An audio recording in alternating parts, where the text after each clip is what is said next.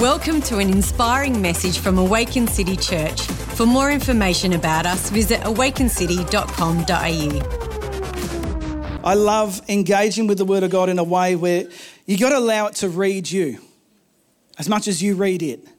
Allow it to get into your heart, because it's the Word of God that can spark change. And when you unite that with a life that's surrendered to the Spirit of God, that can start to spring up things that you couldn't even imagine.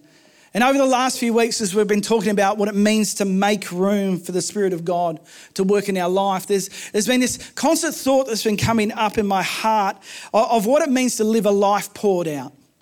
And I want to submit to you the importance of living a life poured out. Let me start with the book of Philippians chapter 2, verse 12 to 18. These words are written by the Apostle Paul. He says this: "Therefore, my dear friends, just as you have always obeyed, so now, not only in my presence, but even more in my absence, work out your own salvation with fear and trembling. For it is God who is working in you both to will and to work according to his good purpose. Do everything without grumbling and arguing, so you may be blameless and pure, children of God who are faultless in a crooked and perverted generation, among whom you shine like stars in the world by holding firm to the word of life. Then I can boast in the day of Christ that I didn't run or labour for nothing. But even if I am poured out as a drink offering on the sacrificial service of your faith, I am glad and rejoice with all of you. In the same way, you should also be glad and rejoice with me." The Apostle Paul here is the key pioneer of the early church. He started churches left, right and centre in places where people had never experienced God before nor heard about Jesus. He lived life as a trailblazer out there on the front lines in an environment that was very hostile. And at the portion of this book called Philippians, and it's called Philippians because it's written to a church in a city called Philippi. And each of these books in the Bible often have main themes that work through. And this book, the book of Philippians, is known as the book of joy, which is ironic because Paul is writing those words while he's in jail. He's imprisoned. Not because he stole anything, not because he king hit somebody as he was walking through the street, not because he threatened anybody's life. He is in jail because he has been telling people about Jesus and the reality of God. Could you imagine that, being in an environment where it is illegal to talk about Jesus? Do you know that that is happening even today throughout different parts of the world? Where we would not, if we were in certain parts of the world, be unable to meet in a meeting like this. It would have to be underground in the sense of quiet, hushed, secret, at risk of our own lives. And Paul is in a situation where the law is caught up with him. And he is awaiting what's to come next. And he's in a place where he's not sure. He's not sure. He's not sure if he's going to be let out. He's not sure if he's going to be executed at this point in time. And could you imagine sitting there, locked up, left to your own devices, the games that your mind would be playing on you? What's going to happen to me next? What I've done everything. Look at everything I've done. That is not Paul's attitude. His attitude is, I've lived my life well because I've lived my life poured out for the one who was worth it all. That's why this book, the book of the prison, the book of being constrained, the book of being locked away, breaks free of all those constraints because Paul taps into a bigger picture life, the book of joy. So I think that the most powerful life that any one of us can live is a life poured out. A life where we're not in it just simply to get, and I know many of us aren't, but this idea that we live our life through the success of giving of ourselves. Where as we choose to pour our lives, come on, mums and dads, into our children so that they would raise up and do things that we could never dream of, that is success. That as we take on people around us to encourage them and build them up and see them do things we could only dream of, that is success. And Paul, at the end point of his life, or what he imagined was the end of his life, is taking stock by accepting the reality that he lived his life well because he was willing to pour it out. This theme comes all the way through Scripture. It's not just a one-off. It's not just Paul. And in fact, if you look into anybody great in the Bible, you'll find that they lived their life poured out. That the common denominator is not just that they loved God, but they loved the people that God had called them to lead and minister to as well. That they received from God so that they could give out. And that is the key to greatness. I think the greatest people that we can ever come across grab hold of that idea, a sacrificial life that I'm willing to pour out and give. It's interesting that in this portion of Scripture, Paul highlights the fact that we are called to work out our own salvation. We allow God to work in us because change is assumed. And he says with fear and trembling. Why fear and trembling? Because this is the most important thing that could be done in any of us. Do everything. In verse 14, without grumbling and arguing, so that you may be blameless and pure, children of God who are faultless in a crooked and perverted generation. Do everything differently. See, our way of responding should be less informed by home and away and reality programs and should be informed by the kingdom of God. I don't know I remember watching Home and Away growing up. I'm ashamed to say it was on every night at home. 7 p.m, Channel 7. And it's almost as you've watched that play out. I don't know if you've ever watched Home and Away. It's about this cast of characters in a fictional part of the world called Summer Bay. See, I remember, I haven't seen it in like 30 years. And you watch these kids at high school and you watch how they act, and then you go to high school and you start acting the same way because you're drawing reality from something that's fake. So we're called to be different. Different to the world around us, not drawing from the world for our strength and our energy and our life. We're called to live drawing from the kingdom of God. And as we take hold of the word of life, we actually live different in the world around us. Live a life poured out. In 2 Samuel chapter 23, there's a portion of Scripture that I can't get away from, that I come back to. It's hilarious. I have the honour of helping Beth Druscott, who is our leader, our junior youth pastor, who looks after our junior youth on a Friday evening, and I'm her helper.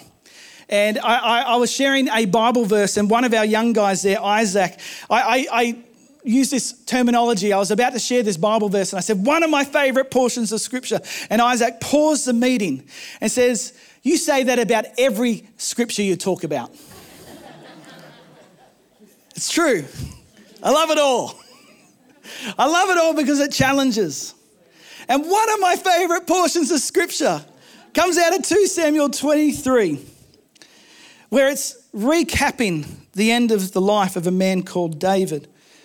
David had lived 1,000 years before Jesus was born. And in many ways, David was the precursor of what Jesus was preparing to come to do, to be the king of all people.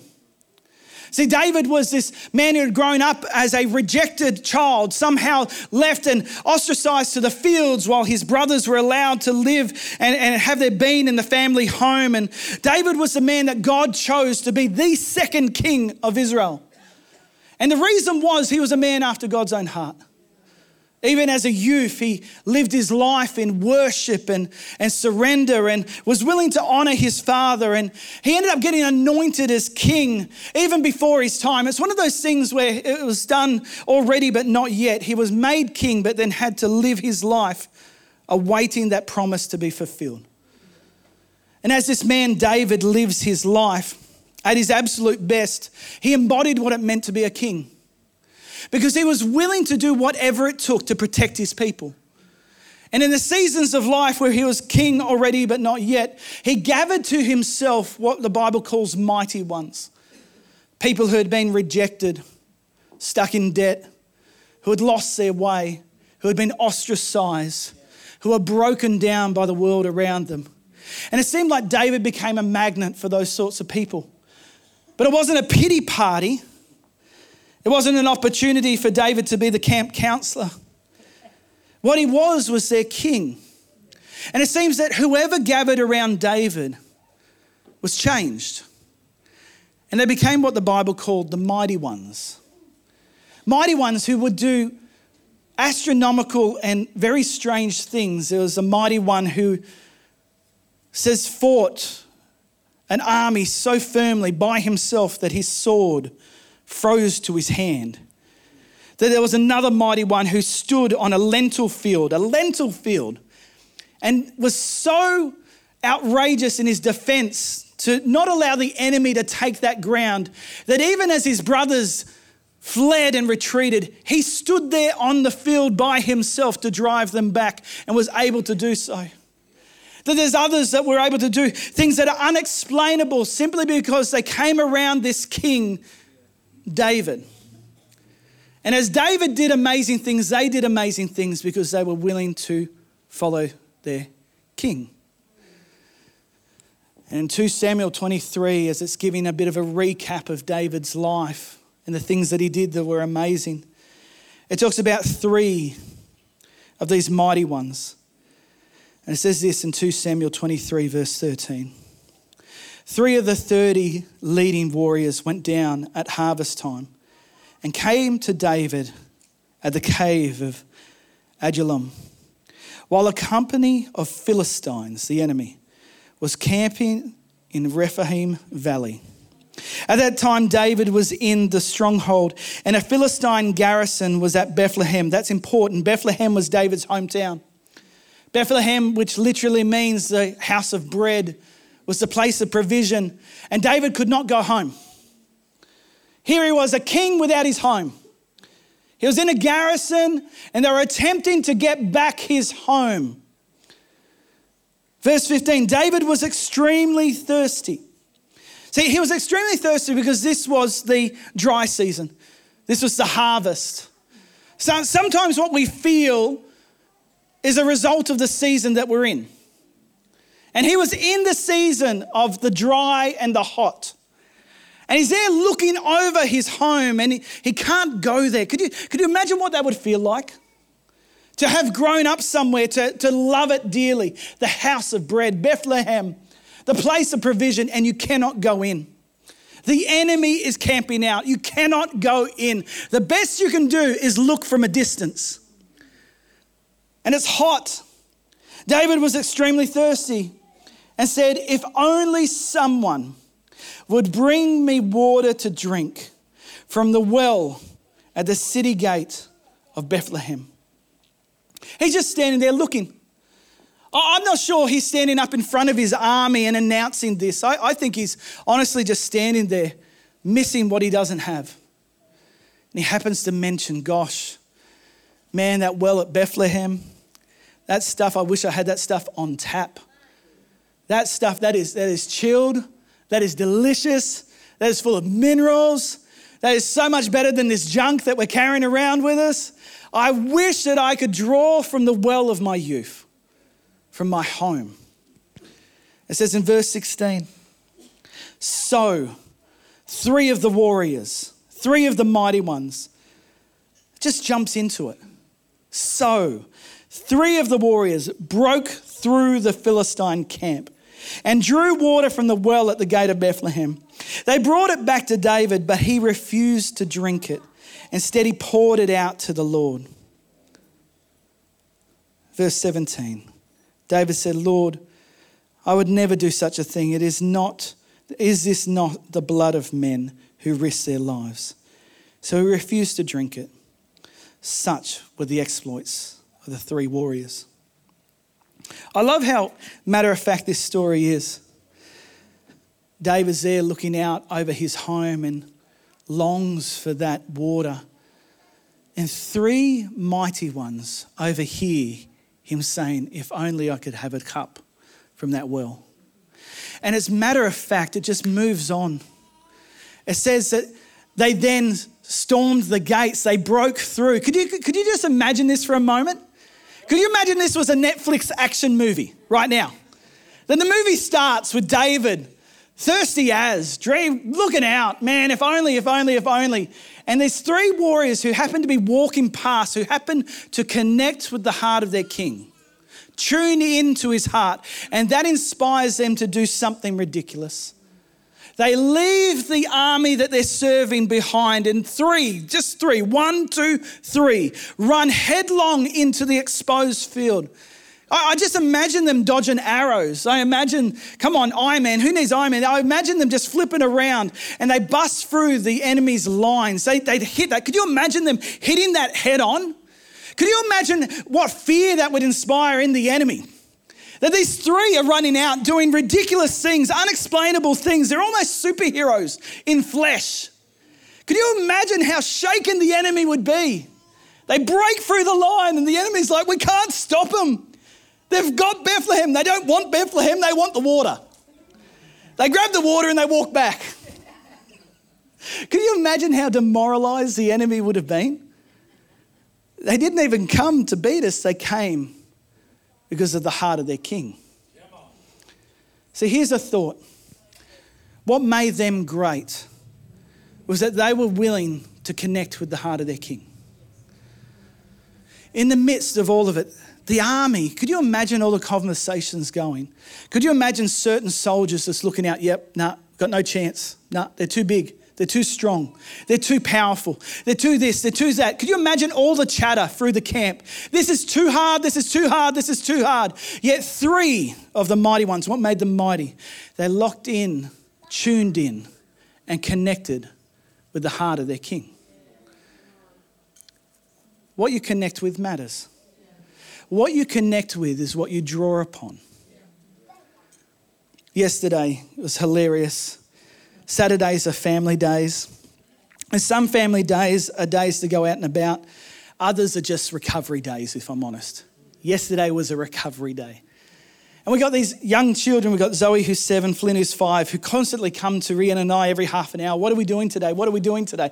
What are we doing today? Go and jump on the jumping castle. No, it's boring. It doesn't bounce that high anymore. Go and explore in the garage, but there's spiders. Yeah, crush them if you see them. We're having a recovery day. We're resting. We're staying home. We're not doing anything. And finally, Zoe comes to Rhiannon and says, well, can I give my best friend a call? And so she wanted to call her best friend Maeve, who she hadn't seen for a while. Maeve had been sick. And so Rhiannon dialed the number of Maeve's dad, and Zoe jumps on the phone. And I tell you what, I saw my future flash before my eyes. Here is this 7-year-old, blonde-haired little girl walking around the house, talking to her best friend non-stop for an hour and a half. I kid you not. I have no idea what they talked about for an hour and a half, but there was something going on for an hour and a half. There was no silent moment. And it's amazing. It was as if they were in the same room. They connected. But I got to say, I came across something during the week that was surprising about phones and about how it all started. According to the Oxford Dictionary, and at a point that goes back to 1827, that there were 2 main telephone companies at war with each other in America at that time in 1827, where people had just moved from doing those telegram things where they're doing Morse code, and all of a sudden there's 2 companies that are now literally at war with each other, trying to capture the market for telephones for the first time ever. We're talking about those phones that were just stuck on the wall, the black ones where you had the earpiece here and you spoke up to the wall like that. They were trying to take over the world with modern technology. And it was disruptive because people didn't know what to do with it. See, they were used to writing a letter that took 6 months to get to somebody. They were used to jumping in a horse and cart and going 5 days to visit their best friend. This idea of instantaneous conversation was foreign. And these 2 companies were at war with each other. Imagine this. Imagine Telstra and Optus at war with each other, but they employ hoodlums to start taking out each other's equipment. They were literally at war. And they were at war about everything. They were at war about the types of phones people use. They were at war about the charges that they posted. But the biggest thing that they drew the war line at was, what do you say when you pick up the phone? See, when Zoe dialed her friend, Maeve, yesterday, Maeve said, hello. But that wasn't the original greeting. See, when those two companies were at war with each other, one company, the company that ended up winning the war, was the one that proposed the idea of saying hello when you answer the phone. And the truth is, according to the Oxford Dictionary, from an account that goes back to 1827, hello wasn't something that people said to greet each other in the 1830s. See, hello was used to attract attention. Hello, what do you think you're doing? Or to express surprise. Hello, what have we here? Hello there. Hello didn't become hi until the telephone was invented. Could you imagine how strange that is? That you've got a telephone at home and it rings and you do not know what to say. Hello? See, that was one company. The other company, I wish this one won. It didn't win, Des, but I wish it won. Here's what they taught people to say. Say ahoy. I'm not joking, I'm telling the truth. It was ahoy. Not ahoy, me matey. Although you could have thrown that in if you were fridge. No, ahoy. So the phone would ring. Could you imagine this? It's ringing at home. You're running to the phone. There's no voice message. There's nothing. Quick, I got to get it. I get it off the phone and the ahoy. And why did they say ahoy? Well, it's because ahoy was a common greeting that ships and boats would say as they crossed each other in the ocean. And this particular company had the idea of phones are just a way to cross paths with each other. The other company had the idea phones are a way to connect with each other and get each other's attention. Big difference. Big difference. One, the purpose is to connect. Hello means to get your attention. The other, ahoy, means we just happen to be crossing paths and magically we're here. And they didn't last. When those three soldiers, warriors, are walking past David, they tune in with what he said. They could have just passed on. They could have been ships in the night. They could have passed on and said to themselves, gosh, our king, man, it sucks. Yep, can't go home. They could have just crossed paths and left it at that. But here's what made them great. They were willing to connect with the heart of their king and tune in and allow that to disrupt their day. To the point where they went ahead and did something amazing. And the thoughts that I think about is how do we tune in? Just to throw at this quickly, priority and proximity I think matters. Jesus often said in the scriptures, he who has ears to hear, let them hear. He would say that often. If you read the gospel accounts, Jesus often says, those who have ears, let them hear. Why does he say that? Because he has to get our attention. Because there is so much going on. And we are not called to live our lives passing God like he's a boat in the sea and we're waving ahoy as he goes in the other direction. Let those who have ears, let them hear. Get their attention. Hello? Get their attention. Because if you get their attention through proximity, through priority, then you move to proximity. And proximity, in James 4:8, it says, as we draw near to God, he will draw near to us. See, what made these people mighty is that they were willing to not just hear, but they were willing to draw near. And because of that, they were able to live a life poured out. They responded with faith in action. They took the call of their king and they were able to see that implemented. It reminds me again of the book of Philippians, the book of joy, as Paul is writing as he prepares for whatever the future may hold. And he says in Philippians chapter 3, verse 12, not that I've already reached the goal or already am perfect, but I make every effort to take hold of it because I also have been taken hold of by Christ Jesus. Brothers and sisters, I do not consider myself to have taken hold of it, but one thing I do, forgetting what is behind, reaching forward to what is ahead, I pursue as my goal the prize promised by God's heavenly call in Christ Jesus. He starts out by saying, I've not already reached the goal. I'm not already perfect. That word goal means to take, means to collect, it means to gather, attribute. And that word perfect means complete. See, he's not willing to just say, well, I'm only partway there, and so why bother? No, he takes what he is, what he has, everything that's about him. And he says, whatever I am, it's good enough for you, Lord. So I press on, not held back by what's happened before. I'm not going to backtrack and say, how did I end up in this predicament? How did I end up in jail? How do I end up in this place where I may lose my life? No, I'm going to press on because there's a call. And that call fuels action. And that action fuels a faith response that God does amazing things with. So the three warriors of David not only heard the call, they led to a faith response. And I want to submit to you this, to live a life poured out is the greatest way to live. But it means tuning into the heart of your King first and foremost, and then it means willing to live it out. Because what good is it to hear it but not do it? Those mighty ones were mighty because they heard, yes they heard, but they did. They stormed the gates of the enemy. And what a challenge to us today in the midst of everything that's going on always around us. To be overwhelmed by the noise so we lose sight of what we actually can do. You can do amazing things.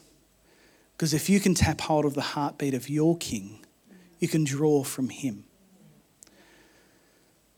In the account where they grab the water, they bust out, they come to David, they give it to him. It was a great act, beautiful act. But I love even more what David did with it.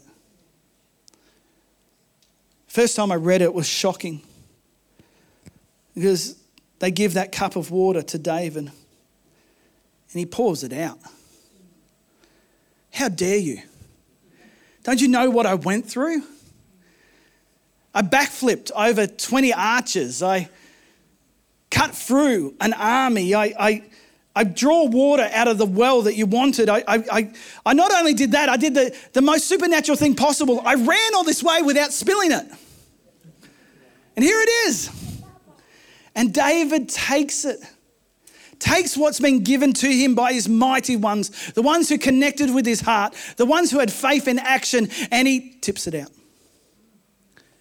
Could you imagine standing there and seeing that? And see, here's the thing. David, in doing that, was showing them why he was the greatest king, why he was somebody worth following. Because David's greatness didn't come from himself. It came from the fact that David was willing to live a life poured out to God. See, David was bringing attention to the fact that it's the grace of God that brings the breakthrough and that he is the priority above all. And David took what was given to him, this prized possession, this water from the well of Bethlehem, and he tips it out because David was willing to live a life poured out to God.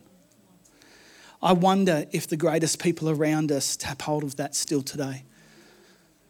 I wonder if what makes people mighty today is being able to live in such a way where God's goodness, his grace, his signs and wonders can flow through us. But I wonder if at our core, we're willing to be people who live our life poured out. To take what we have and not value it so highly that we hoard it and lock it away and allow it to become stagnant.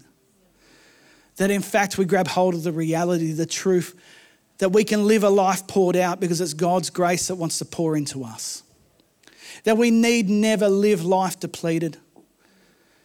Yes, there's times of recovery. Yes, there's times to respond. Yes, there's times to receive. But in that receiving, freely we receive so that we can freely give.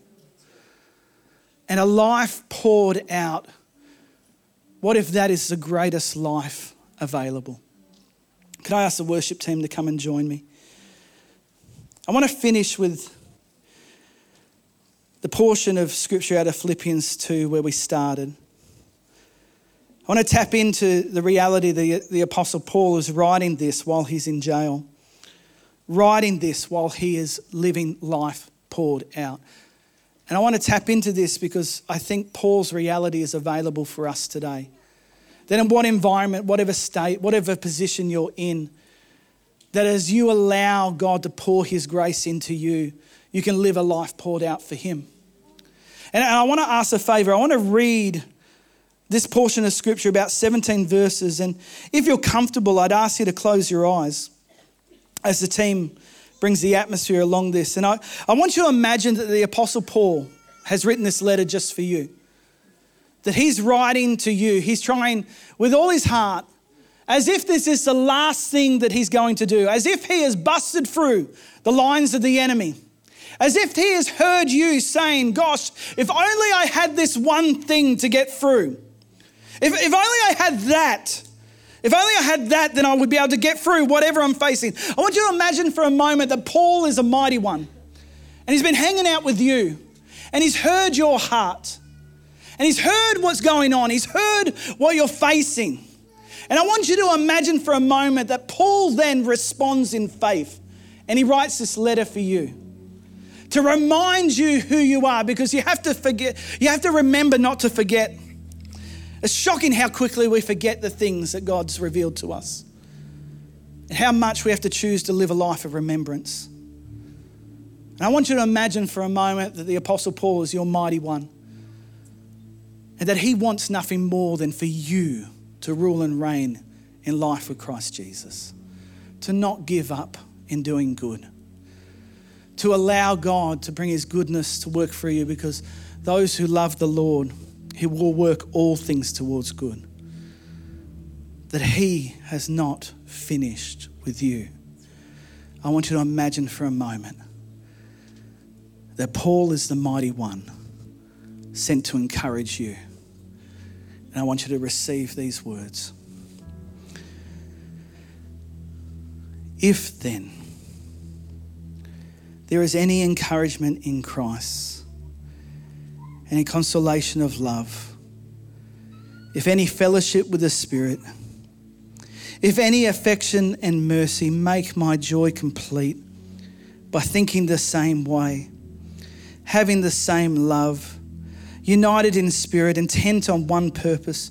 Do nothing out of selfish ambition or conceit, but in humility consider others as more important than yourselves. Everyone should look not to his own interests, but rather to the interests of others. Adopt the same attitude as that of Christ Jesus, who, existing in the form of God, did not consider equality with God as something to be exploited. Instead, he emptied himself by assuming the form of a servant, taking on the likeness of humanity. And when he had come as a man, he humbled himself by becoming obedient to the point of death, even to death on a cross. For this reason, God highly exalted him and gave him the name that is above every name. So at the name of Jesus, every knee will bow in heaven and on earth and under the earth, and every tongue will confess that Jesus Christ is Lord, to the glory of God the Father. Therefore, my dear friends, just as you have always obeyed, so now, not only in my presence, but even more in my absence, work out your own salvation with fear and trembling. For it is God who is working in you both to will and to work according to his good purpose. Do everything without grumbling and arguing, so that you may be blameless and pure, children of God who are faultless in a crooked and perverted generation, among whom you shine like stars in the world by holding firm to the word of life. Then I can boast in the day of Christ that I didn't run or labor for nothing. But even if I am being poured out as a drink offering on the sacrificial service of your faith, I am glad and rejoice with all of you.